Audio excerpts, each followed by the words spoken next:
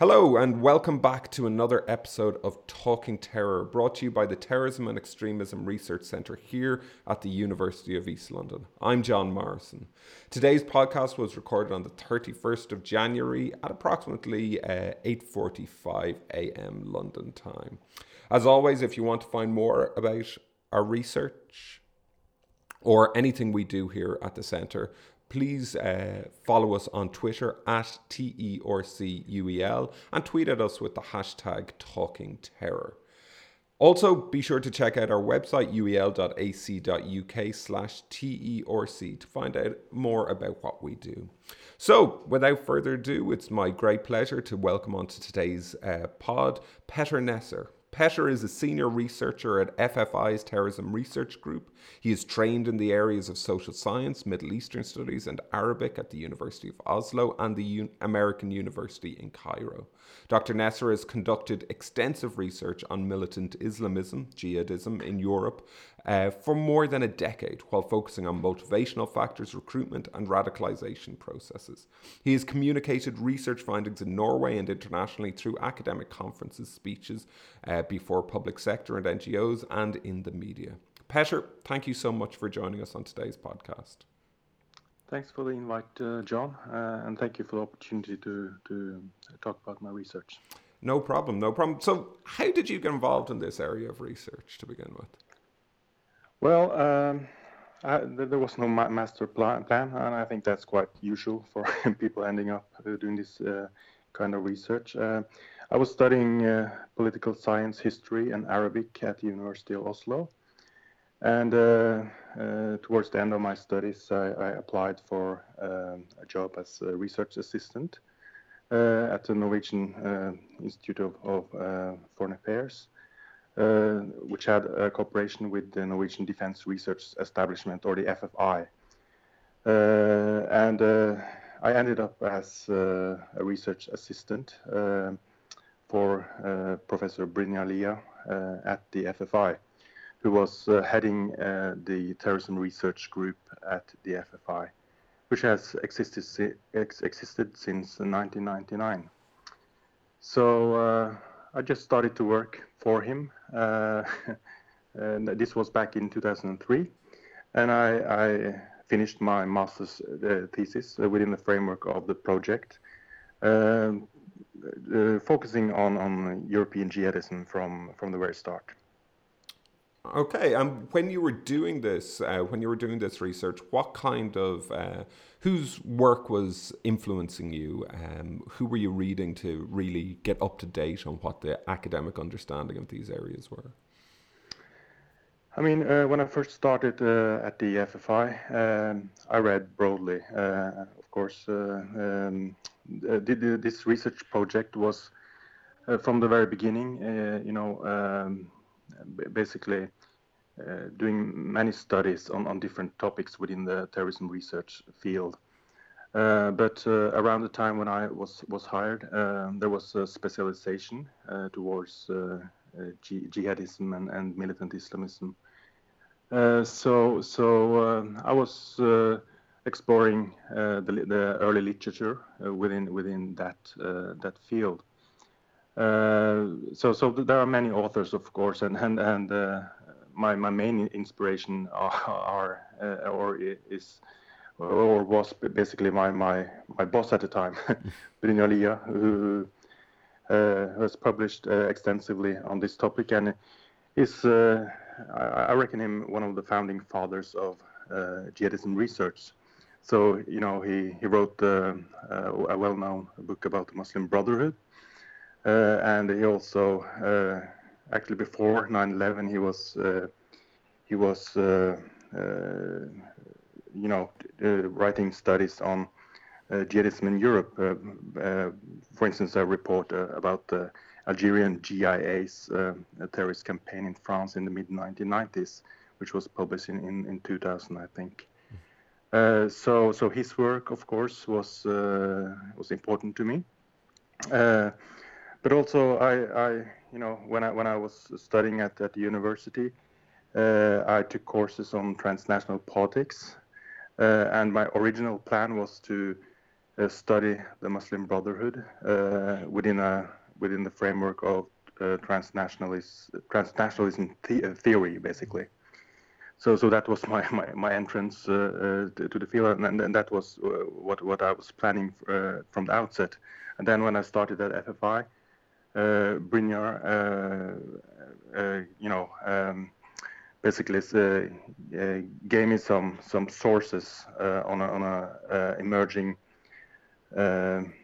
pattern of terrorist plotting by jihadis in Europe. So I started to look empirically into this, and as I went along, I of course read other works, and there were many different studies, but I remember Quentin Viktorovich's book that was published in the mid 2000s was an important inspiration. I also got inspiration from a book by a former CIA analyst, Michael Scheuer, Through Our Enemy's Eyes, which basically was about the history of Osama bin Laden and the emergence of Al Qaeda, and methodologically and theoretically, I was inspired by the work of one of my former teachers, Jeff Checkel, whose courses I took on transnational politics and theory.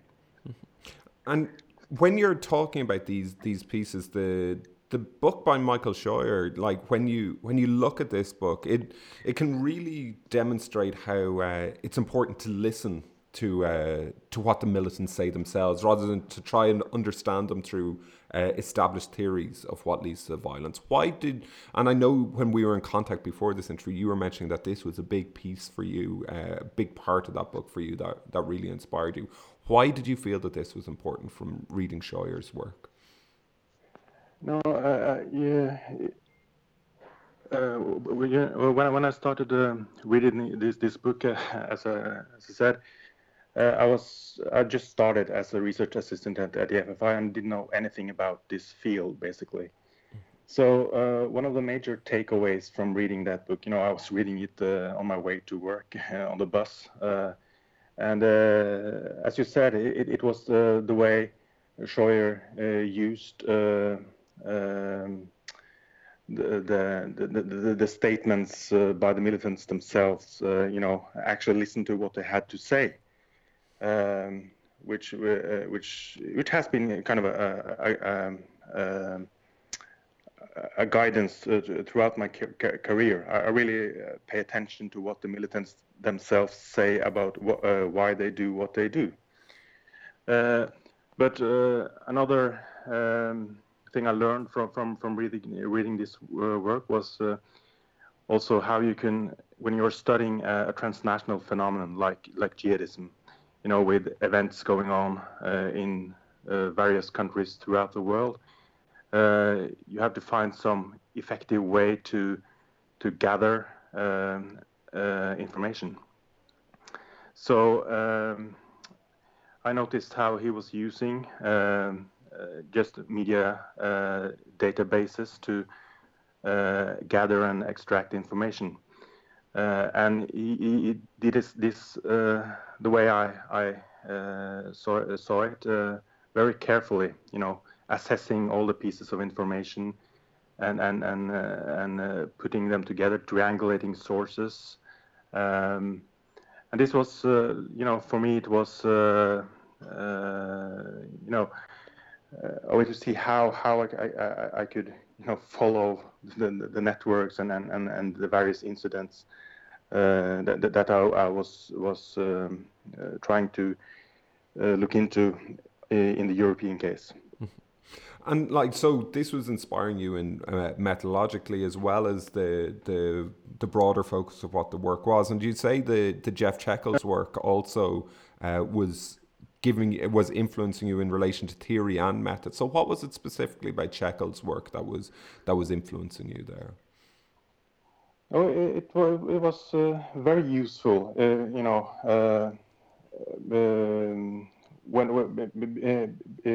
because when you're studying a complex phenomenon like jihadism, um, you want to simplify, right? You want to try and make sense of a very complex and intricate problem. So what I learned from taking Jeff's courses was, or the main takeaway was basically how to integrate levels of analysis, from the individual level to the group level, combining information at the local level in a country where you are studying a particular case, for instance, a terrorist cell operating, in my case, and also what happens internationally, and you just or a trap we sometimes fall into when looking at phenomena, or when looking at transnational phenomena, is that we choose one analysis level and focus on that only, right? So this is why we, for instance, we noticed that many jihadis are criminals, or they come from poor backgrounds or things like that, and then we focus on that element only. Or if as we saw in relation to the attacks in France in November 2015, and also the following attacks in Brussels by the Abaoud network in 2015-16, all of the world was focusing on this suburb in Brussels, choosing only that level of analysis and focusing on the problems of that segregated suburb. Whereas if you are combining levels of analysis, you will look at multiple levels at the same time. So you will look at, okay, you have the problems in this area where quite a few of the terrorists were recruited, but you also look at the transnational networking that was behind those attacks throughout Europe, and also the links to the Islamic State in Syria and Iraq. And also you kind of combine what the terrorists, or information about what the terrorists did and how the cell was formed, with what the terrorists have communicated surrounding the motives. So that was, how I used this idea of combining levels of analysis to approach European jihadism. And the other main takeaway from following Checo's class was process tracing. In my work, I try to focus more on mapping the chains of events that lead to a certain event, or in my case, the emergence of a terrorist cell, than looking at the structural factors. So I try to always trace, every piece of information about the events that led to the emergence of that particular cell. That's that's what I do first, and what I focus most on. And then I try also to look at, other factors, such as structural,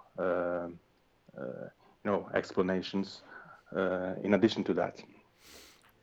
And during this process, would you be able to let our listeners know about, during this process tracing and the wider process that you have, what kind of data are you using? Where are you getting your data from? Well, as I said earlier, my entrance is basically to use media sources in a critical way. So the first thing I do is that I follow cases, terrorist plots, basically, which has been the focus of my work. Both planned, prepared, and executed attacks. So I don't only look at the executed attacks, but also the plots that never resulted in attacks. that were thwarted. And then I used media sources first to gather as much information as possible about that particular event. And from that, I also I also use these media sources critically. So I don't gather just one source. If I want to look at the background of a certain perpetrator, I gather amounts of different kinds of articles about this perpetrator. And then I always want to triangulate. So I look for, for instance, statements that could be attributed to one perpetrator, whether it is in propaganda or during trials or, in memoirs or other kinds of information that you can basically find on the internet in some cases, or that you can find from documents or also in interviews. So that's how I go about it. I try to, as much as I can, triangulate information using mainly media sources, court documents, propaganda, and interviews. Okay. And the final piece that you mentioned that really inspired you was Quentin Viktorowicz's Radical Islam Rising, Muslim Extremism in the West, which was published, as you said, in 2005. And within this book, you can see the interplay between leaders and followers in extremist movements. And you were saying to me in our email correspondence that this was one of the key lessons that you brought from Viktorowicz's work. What exactly was he saying about this, and how did you draw this out for your own research, and how did you develop it out? I think when I first read Viktorovicz, I was just fascinated by the level of detail and how he used the sources in his work in terms of getting to understand the Al-Muhajirun movement in the UK, and how he went about it and looked at the interplay between the leader, Umar Bakri, and the various followers, and how they mobilized, this movement, which has had a major impact on what I look at as the new generation of jihadis, and it's a major driver for the threat we have seen or that we see today from jihadi terrorism in Europe and the IS. So it was I was just impressed by his field work and how he looked at different aspects of this organization, and also how he managed to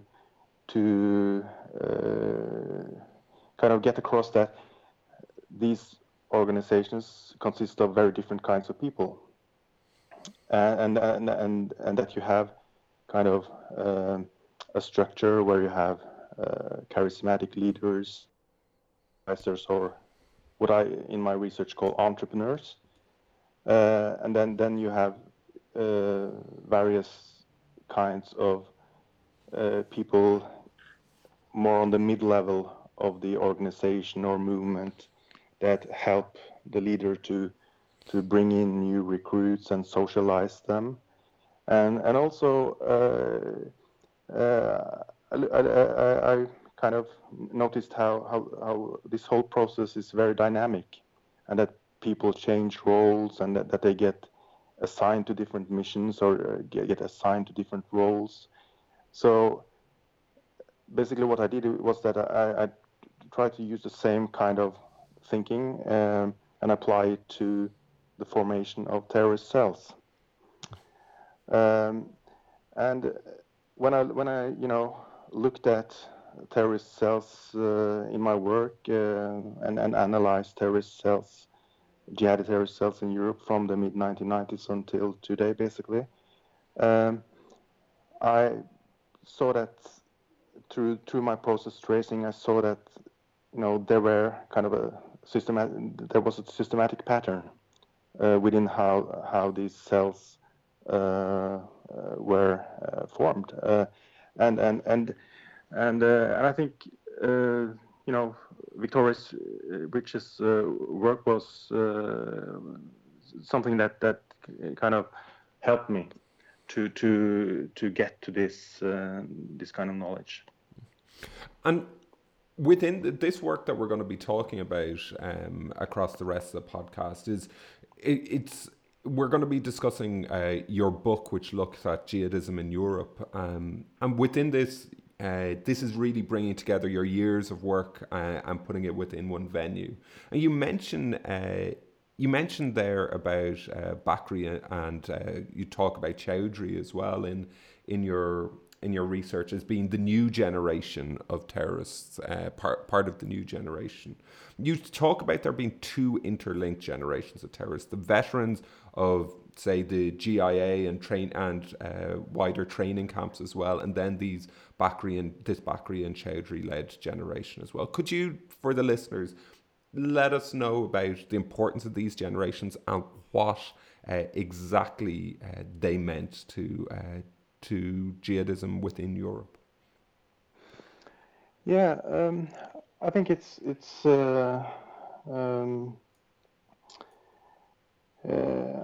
I think perhaps the best way to look at it is to kind of to simplify. Is to talk about the first generation as the support networks of Al Qaeda and like-minded movements, or Al Qaeda affiliated movements, from various countries in the Muslim world, but of course the Al Qaeda organization throughout the history of European jihadism has been based in Afghanistan and in the border areas between Afghanistan and Pakistan. So much of what was going on with regards to jihadi mobilization, I'm not talking about Islamism more broadly, but jihadism as such, could be broadly defined as Al Qaeda or Al Qaeda affiliated support networks throughout the 1990s and until the early or mid 2000s. And these networks were populated by people who, if we are generalizing, were usually first generation immigrants. They had kind of a connection to a mother group in the home country. Many or most of them had spent time in Afghanistan in training camps linked to Al Qaeda, and they were kind of, most of them, or they were from Arabic countries, so it's an Arabic-speaking movement. It was an Arabic-speaking network. It was an Arabic-dominated field, basically. And then over the years, from within these networks, new organization and networks emerge, and I think of Al Muhajirun as such a phenomenon. It was also functioning as an Al Qaeda support network in a way, because it supported Al Qaeda through propaganda. It had the same ideological underpinnings, pursued the same aims as Al Qaeda. But what was special about Al Muhajirun and the mobilization of Omar Bakri and then Anjem Choudhury was, of course, that they kind of reached out to young second-generation European Muslims, and kind of translated the Arabic Al Qaeda message into English and then to other European languages. And that they spoke a language that resonated with the young. So I look at this as kind of a not a generational shift, but more perhaps a kind of an evolution, where you gradually see that the phenomenon becomes more Europeanized. And what was it about this message that they were putting out to this young second generation that was resonating? What were they saying to attract this new generation in, and how? And you talk about it become more Europeanized. In what way was this taking place? The way I read, both Omar Bakri, at least he wrote, many works or texts, and also got publicized many lectures and videos, and he was a very he was doing all these teaching sessions for young recruits and basically explaining the jihadi ideology before them. So, and I really don't think, if you're comparing what he what he was teaching the youth with what's in text by other, Arabic language ideologues such as Abu Qatada or, Abu Hamza as well, although he also preached or communicated both in Arabic and English. It's not a new message, they were just teaching jihadi ideology in European languages. So I don't think it was anything new about the message itself, but it was presented in a way or in a language that was understandable, of course, but also both Omar Bakri and Anjem Choudary also had their way with the youth. They were, the way they held their lectures. They were speaking to them not like in a top-down way, but they were open to questions, discussions. If you browse for some of the lectures, you will see that they really engage with the young people. Let them let them come with their questions and then answer them. Pointing out the evidence from various sources, really engaging with them. So it's I don't think it was something new about the message itself, but it was just done in a way that resonated with these young second generation Europeans and also converts who were recruited into the movement. Within this as well, throughout this time, what role was, say, the Israeli-Palestinian conflict playing, and how much of an influence was this having on both of these generations that you've identified? I think the Palestinian conflict and the Palestine as a symbol is overall very important for the jihadi movement. Of course, it's a major topic in the propaganda, in the text. So it's a very important symbol, and also the interventions, Western interventions in Muslim countries is a major trigger for what has happened. It's a major trigger for recruitment. It's something being used in the propaganda to draw recruits in, and it's also a major trigger for attacks. So these are kind of the political motivations and the symbols that are being used to mobilize. So in my work, when I try to explain why and how terrorist cells emerge in different European countries and try to explain the difference in the threat level in different countries, I usually say that interventions or the political cases matter, and then I say that the networks or the distribution of networks matter more.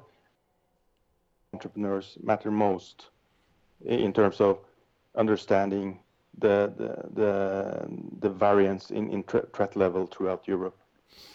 And what is it? So you talk about the entrepreneurs mattering most, and when we look at it, and this is as we were talking earlier on, inspired by somewhat by the work of Quentin Viktorovitz. You talk about the entrepreneur, the protege, the misfit, and the drifter. Could you explain exactly the why is it that the entrepreneur matters most, or what is it that what role do they play in the cell, and what role do the others to the other people play in the cell as well? Okay, so this is kind of the baseline model I use to try and understand why and how the terrorist cells emerge. And I distinguish between the entrepreneur, the misfit, and the drifter. And each of these types or roles within a cell, within a terrorist cell, represent the major drivers. So the entrepreneur represents ideology and the link to the conflict zones.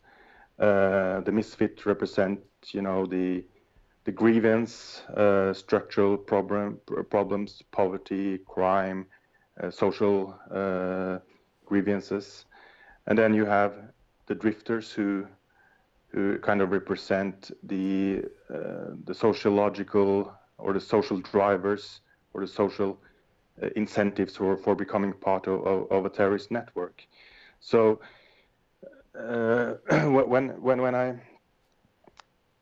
I analyze these cells, I notice that nothing happens without the entrepreneur, and the people I define as entrepreneurs in my work are they are the most resourceful people within a cell. They are people who usually have quite some experience being a jihadi activist. They have usually, but not always, spent time in conflict zones, and they are, they are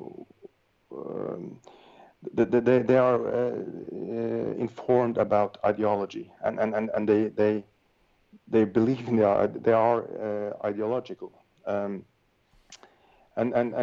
they are the ones that build these cells. That's why I call them entrepreneurs. So they build terrorist cells and networks.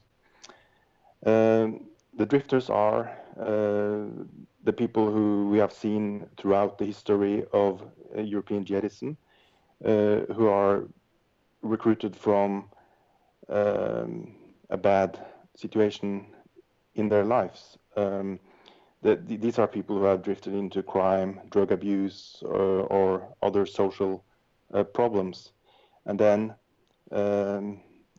jihadism or the entrepreneur comes to them and provides them with an alternative and a way to redeem themselves, and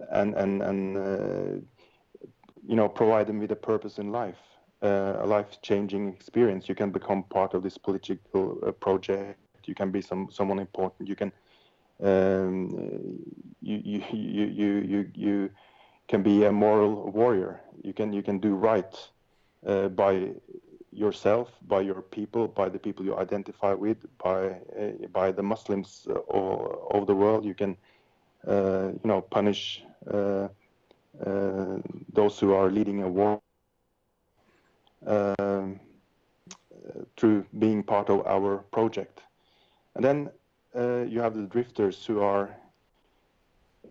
The reason I call them drifters is that there's no systematic pattern in their backgrounds, because among the drifters you can find people from difficult backgrounds, or they can be anything from low income to high income. They can be educated and not educated. There's not a systematic pattern in their background, but what draws them into the cell is the social link to someone on the inside, and usually the entrepreneur. So this is the brother or friend or relative of someone on the inside, who also becomes kind of drawn into the terrorist network or cell by the entrepreneur and the message the entrepreneur provides. And in my work and in my kind of process in trying to understand these or how terrorist cells, jihadi terrorist cells emerge in Europe, this way of thinking has been key. And also by introducing the role of the entrepreneur and this profile or description of the entrepreneur is also a way to understand the transnational dynamics of the phenomenon. And so, just to illustrate it, say we take the 7/7 bombers, for example. Would you have seen Mohammed Sadiq Khan as the entrepreneur within this group? And why would you have classified the rest of the group? Or did you see someone else as the entrepreneur? No, yeah, absolutely. I mean, Mohammed Sadiq Khan was absolutely the entrepreneur. I also, in my book, I also talk about another profile or role in the cell, the protege. Mm-hmm.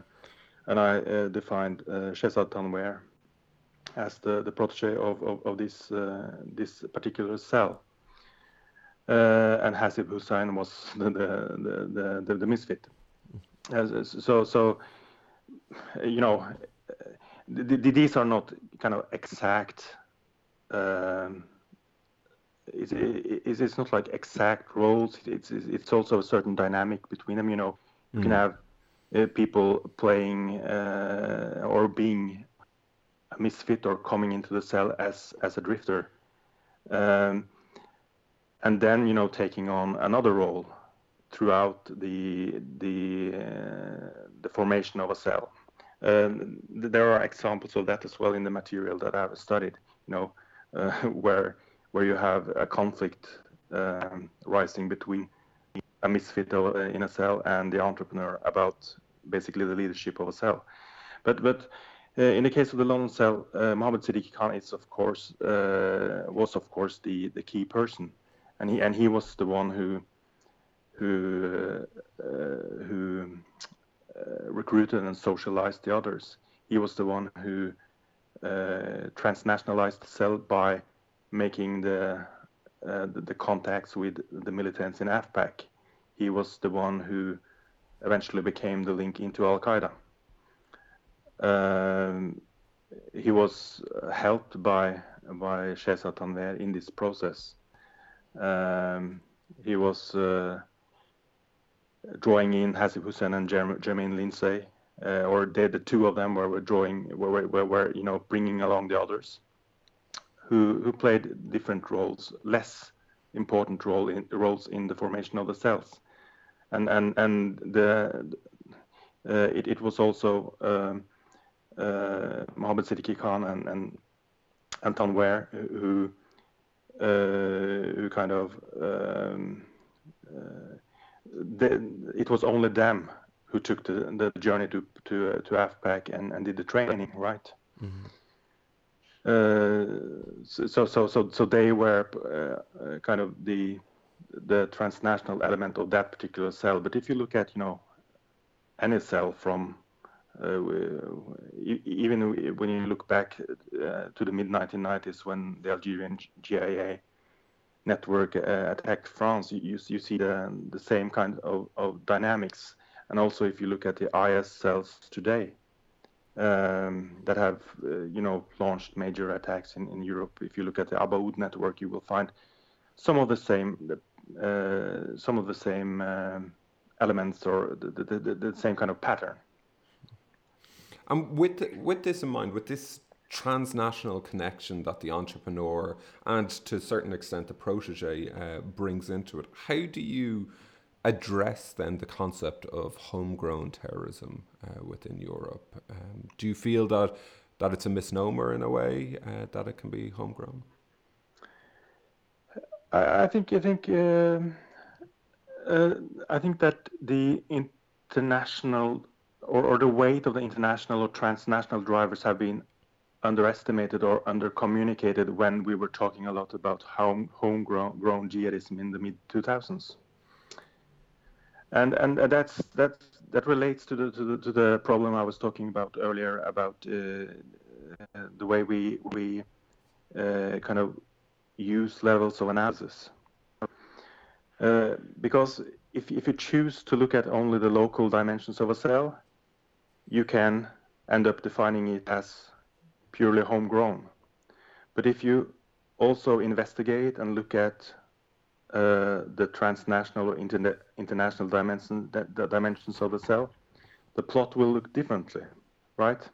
It will look perhaps more transnational or internationally guided or shaped than it initially did. So that's what I always try to do in my work, is that, okay, when I look at a certain cell or a plot, I investigate the immediate information, and at first it may look very local, it may look very homegrown, it may look also like it's an individual act by a certain person or two persons. And then when you investigate further and gather more sources, and when the time goes, more information comes to the fore, and then you see a broader network, perhaps outside the local community, outside the country, within Europe, and then you see the connections online or also through travels, physical contact with networks in conflict zones. So that's what I mean about always paying attention to both the local and international dimensions or dimensional plots, and that's what I try to do in my work. Yeah, no, this is hugely important. And earlier on, you mentioned about during the 90s the GIA attacks in France, and it's important to note that your research here looks from the 90s right up until the 2000s. And I think it would be important for our listeners to hear what exactly was jihadism in Europe looking like in a pre-Madrid bombing, pre-7/7 era. What was the manifestation within Europe at that time? Well, during the 1990s, the main jihadism was mainly support activism. At that time, there were a lot of jihadi networks in Europe, formed by people who had spent time in Afghanistan during the end of the Afghan Jihad, becoming part of the Arab-Afghan foreign fighter movement. Many of them,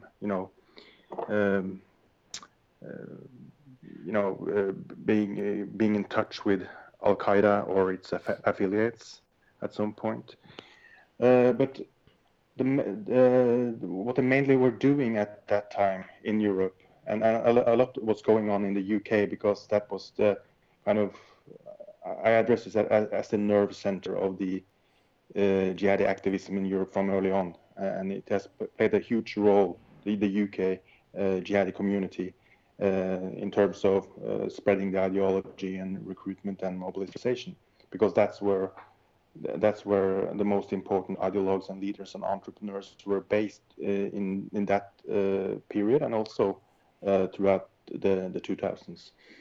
But during the 1990s, there were quite few attacks, in Europe.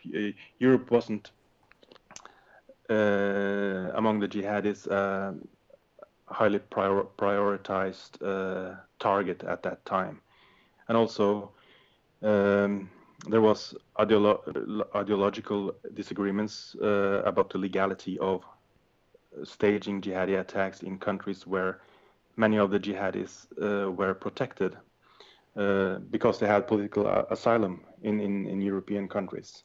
So it was controversial to launch attacks in Europe, and then the exception was when the Algerian GIA, which also was connected to Al Qaeda in the way that Al-Qaeda sent an agent or agents to help found this group, which was the most important and main or most extreme, most militant, most violent group, Islamist group fighting in the civil war that raged in Algeria in the early 1990s. And the kind of the exception from the situation where Europe was mainly used as a place for mobilization and support networks was the terrorist campaign that was executed by the GIA in France during 1995, basically. But it started with a hijacking of an airplane in December 1994, when the members of the GIA wanted to down an airplane that was hijacked in Algiers into Paris and down it over Paris. But this was a specific operation.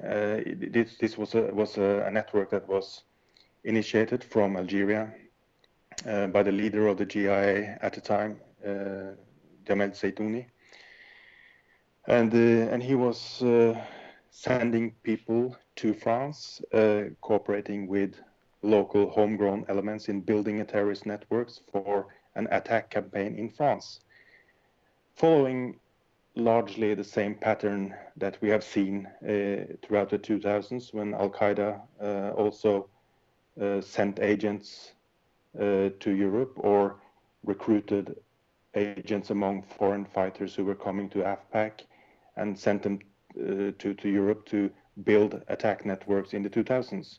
And we see the same pattern today with foreign fighters having been recruited by IS to build attack networks for attacks against European members of the anti-IS coalition today. When we bring it up to the more recent times now, obviously you're based in Norway doing your research, and in recent times, Norwegian terrorism, when people think of it, you would think of Anders Breivik, but Norway and Scandinavia as a whole has also been touched by jihadism as well.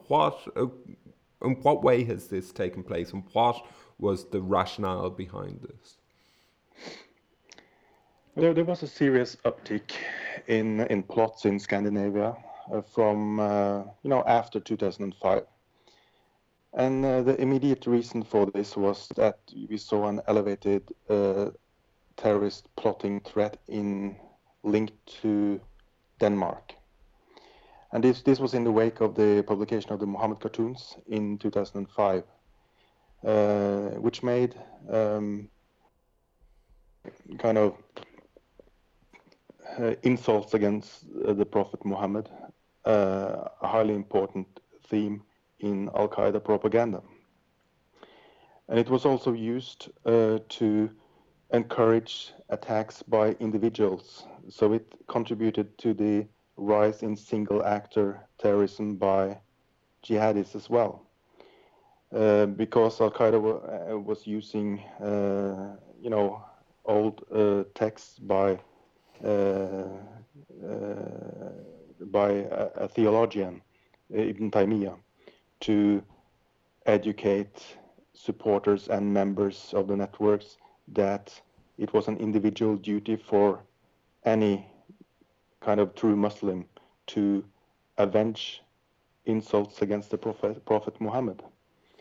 And so this was part of the mobilization, and it affected the threat level in Scandinavia to a large extent, because most of the plots in Scandinavia were aimed at cartoonists or Jyllands-Posten, the newspaper that published the cartoons in 2005. And this was also the case, for instance, with an Al-Qaeda-linked cell that was thwarted here in Norway in 2010, which was led by a Uyghur who had recruited some members um, for an attack against probably against one of the cartoonists in Denmark. So much of what has gone on in Scandinavia has been linked to the Mohammed cartoons. But there's more than that as well, because throughout the years there have been a lot of support activity in Scandinavia, even also dating back to the 1990s. Back in the 1990s, the GIA had a propaganda cell in Sweden, and there have been small networks of activists throughout Scandinavia supporting Al Qaeda, and since the outbreak of the Syria war, also IS, and there has been a lot of network connections between Scandinavian extremists and the community of jihadists in London, and especially the Al Muhajirun spin-off Islam for UK, which played a major role in mobilizing the foreign fighter networks for Syria. And so that's Scandinavia. Recent times as well, we've seen a significant focus on Belgium as well. Why has Belgium been a focus for jihadism in recent times? And what role did someone like Farid Marouk play in this?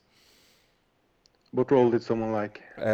I think the Farid Marouk, is it pronounced? Or I've probably got the pronunciation wrong. You mentioned him in your... Yeah. Farid Marouk, yeah. I mean, according to how I kind of conceptualize the threat, saying that interventions matter, networks matter more, entrepreneurs matter most. Belgium has been targeted a lot because there has been substantial networks in Belgium for an extended period of time, ever since the 1990s, where when the GIA was building networks in Belgium, and there was a lot of cooperation between GIA networks in France and Belgium. So Belgium was a support base. It was also a place for extensive weapons smuggling and other support activities for jihadists.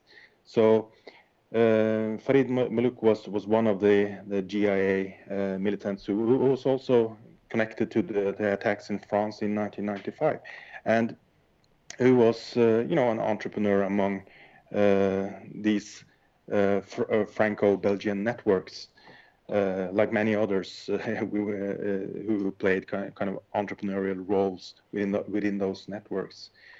So for me, of course, Belgium is part of the anti-IS coalition, like other countries. Belgium has been, part of European cooperation to combat jihadism internally and externally ever since the 1990s and throughout the 2000s as well. So obviously, from a jihadi viewpoint, Belgium is a legitimate target. But more importantly, Belgium has been a place for mobilization of jihadi networks, and that happened through the 1990s, as I said, with the support activities, also through the 2000s, and towards the end of the 2000s, Belgium became home to one of the strongest branches of the UK spin-off, or the Islam for UK spin-off, Sharia for Belgium network, which sent a lot of militants as foreign fighters to Syria and Iraq, first joining Jabhat al-Nusra, the Al-Qaeda-linked Jabhat al-Nusra, and then becoming part of IS, and then becoming part of IS's Section for International Operations, which is a very important explanation why Belgium has faced such an elevated threat recently. And I suppose Belgium is one of the key examples that you could use to say that there's there's a tendency to focus on the local rather than looking at the broader international level, because there has been a lot of focus on the Molenbeek area when you're looking at this Belgium threat. But if you're only focusing on that, you're not getting the full picture.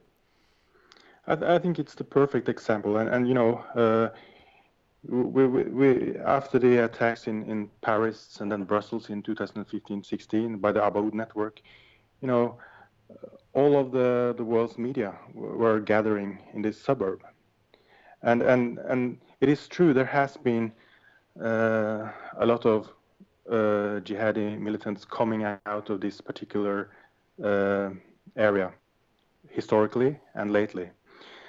But if you look at the cases and look at the broader networks of these cases, you also see multiple links to other areas and to London and to, you know, to other networks in other European countries such as France or even Scandinavia. And there's no doubt that there have been, you know, a lot of, you know, both socioeconomic problems of integrations and such related to this suburb, which has been documented in multiple reports, and also that it is equally true that jihadists have exploited these opportunities to recruit among misfits from that area.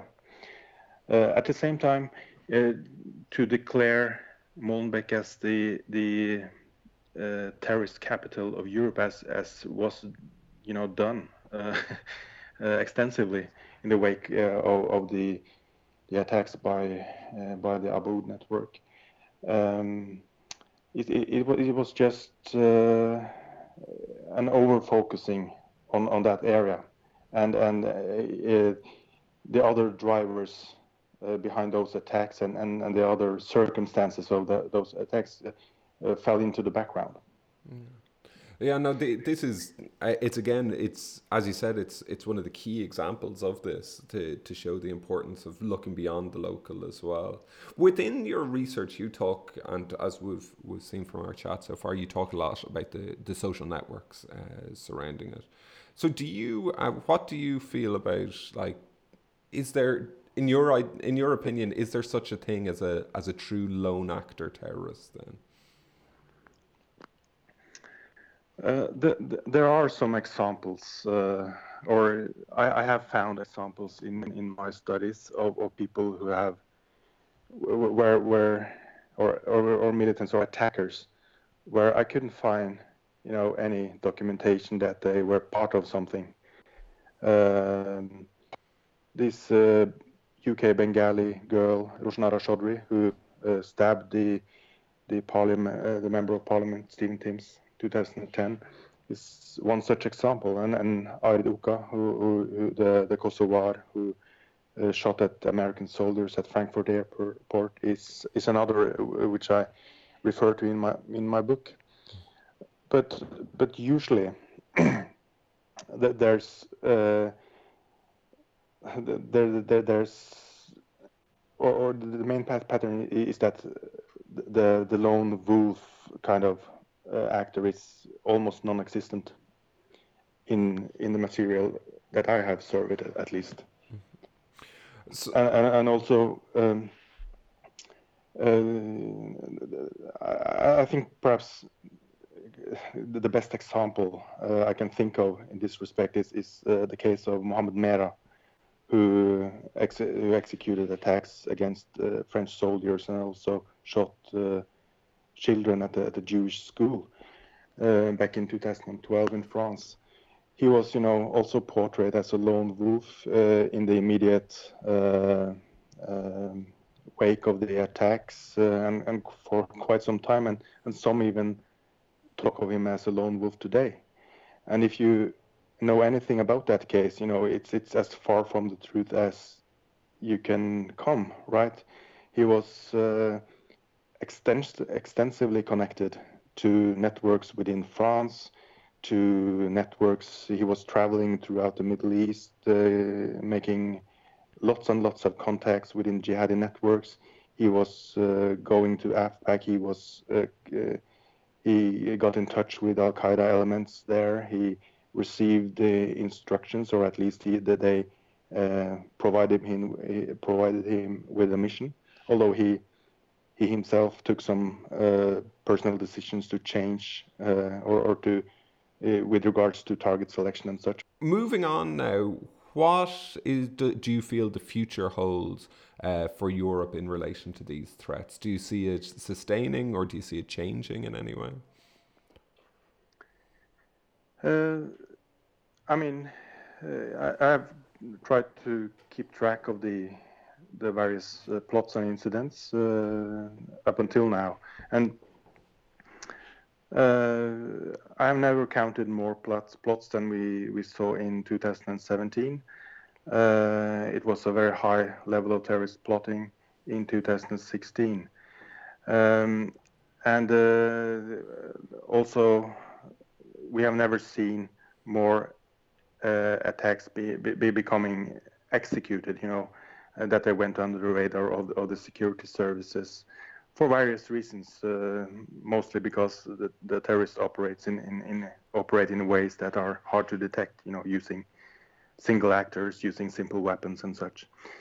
I see very few signs of the threat abating anytime soon. The pattern has been historically that after we have seen spikes in attack activity, there is a drop in activity, and then it goes up again. And this has to do with many things, but of course, after you have a period of high attack activity, more resources are set in on stopping the terrorists. So, and people get arrested, the networks are disrupted and such. So this top is usually followed by a downturn. We might see this, this year or the coming couple of years. I don't know. It might, flatten a bit, but I still think we are going to see substantial attack activity. And the main reason for that is that the foreign fighters are important in shaping the threat, because most of the plots, and at least the most serious plots and attacks, have either been executed by people who have returned, or people who have received online directions from people who have been foreign fighters with IS lately. So and the sheer number of European recruits for Syria and Iraq estimates varying between 4,000 to 7,000 tells us that this is hardly over. We will probably have to live with an elevated threat for the foreseeable future, I think.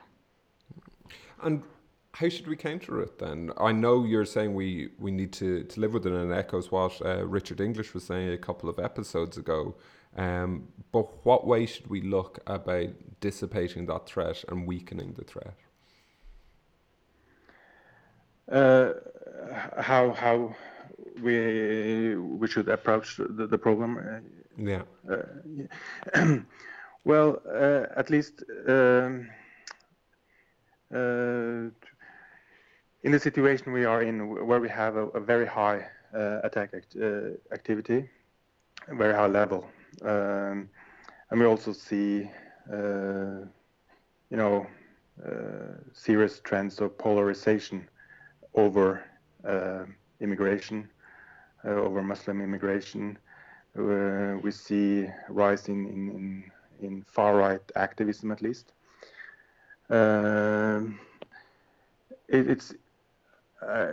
This is of course something that, if you are thinking long term, if we I think the attacks are really you know increasing this polarization, which is something that worst case could lead to political instability. So it's more important than ever to try to keep the attack levels down, to just disrupt these networks that manage to execute highly lethal attacks, as we have seen over the last few years. And the most immediate measures that need to be taken is at least according to the analysis that emphasizes the role of entrepreneurs and networks, is to disrupt the networks,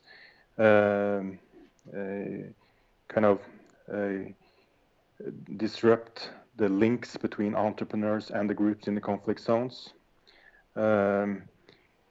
We know that foreign fighters affect the threats in a negative way. There should be a total ban on any type of foreign fighting.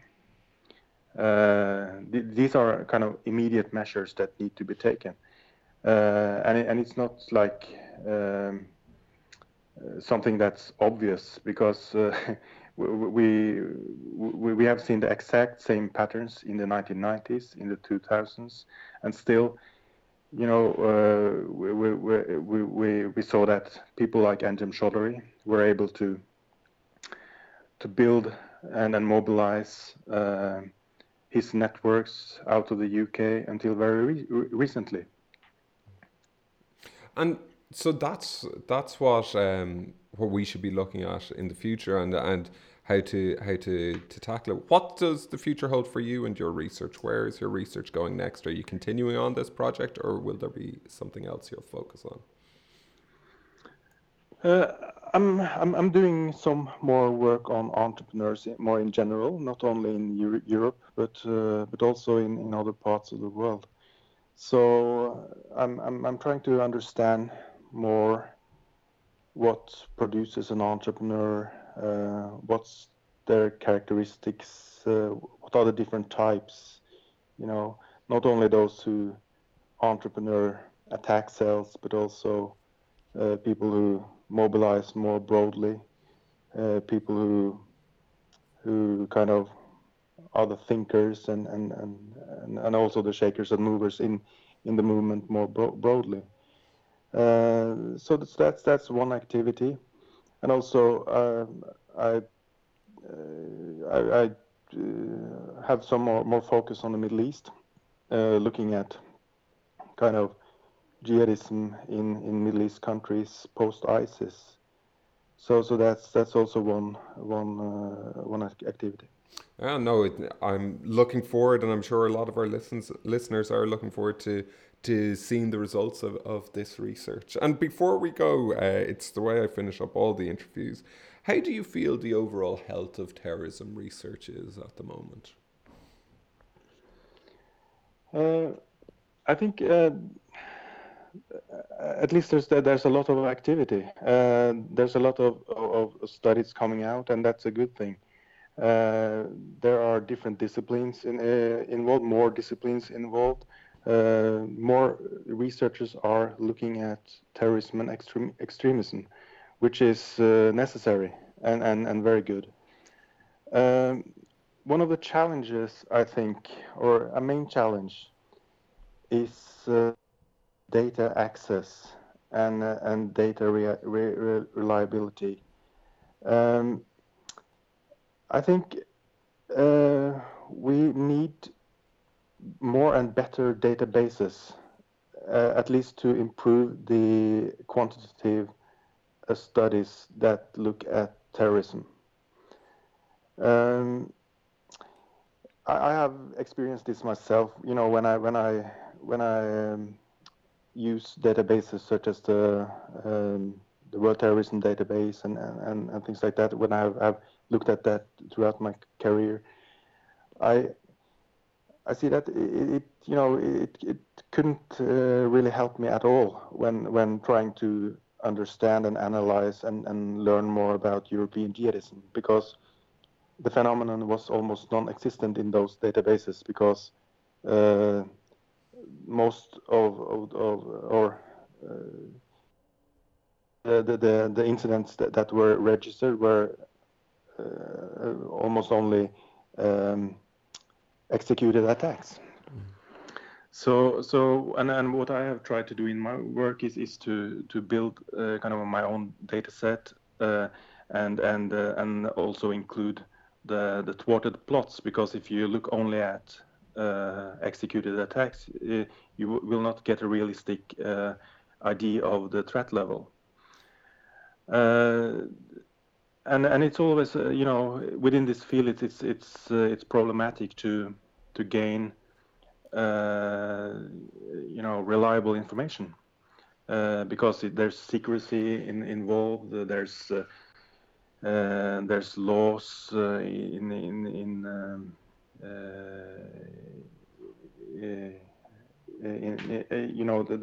there's laws guiding what type of information you can register about people, right? So I think one of the major challenges we are facing ahead is to get better data for the new studies that look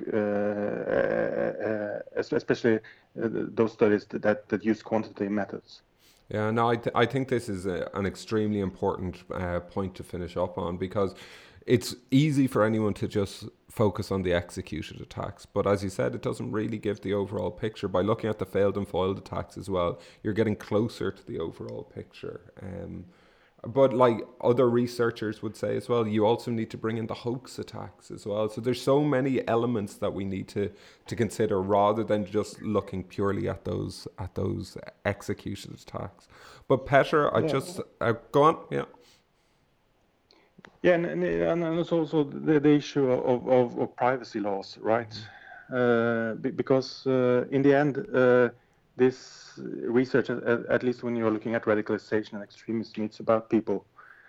Yeah. And privacy laws makes it hard to study the processes that lead people to become part of these networks. So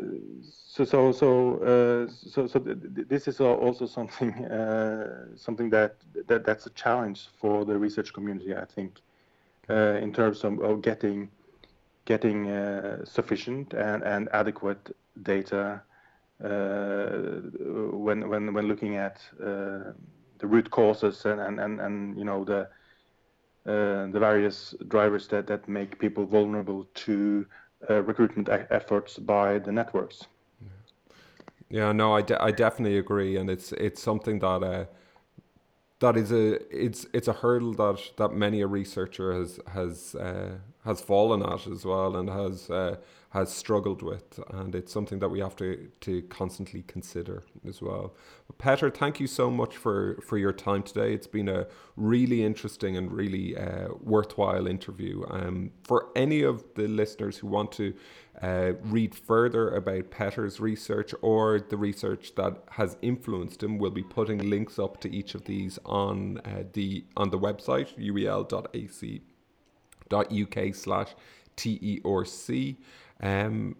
I'd like to thank Maria Dumitrescu, who did research for this episode, Jamie Murray, as always, for editing today's episode. And be sure to tune in next week, where I'll be talking to Professor Richard Jackson about his research and specifically the role that critical terrorism studies is playing in our modern day understanding and research in terrorism. But until then, thank you and goodbye.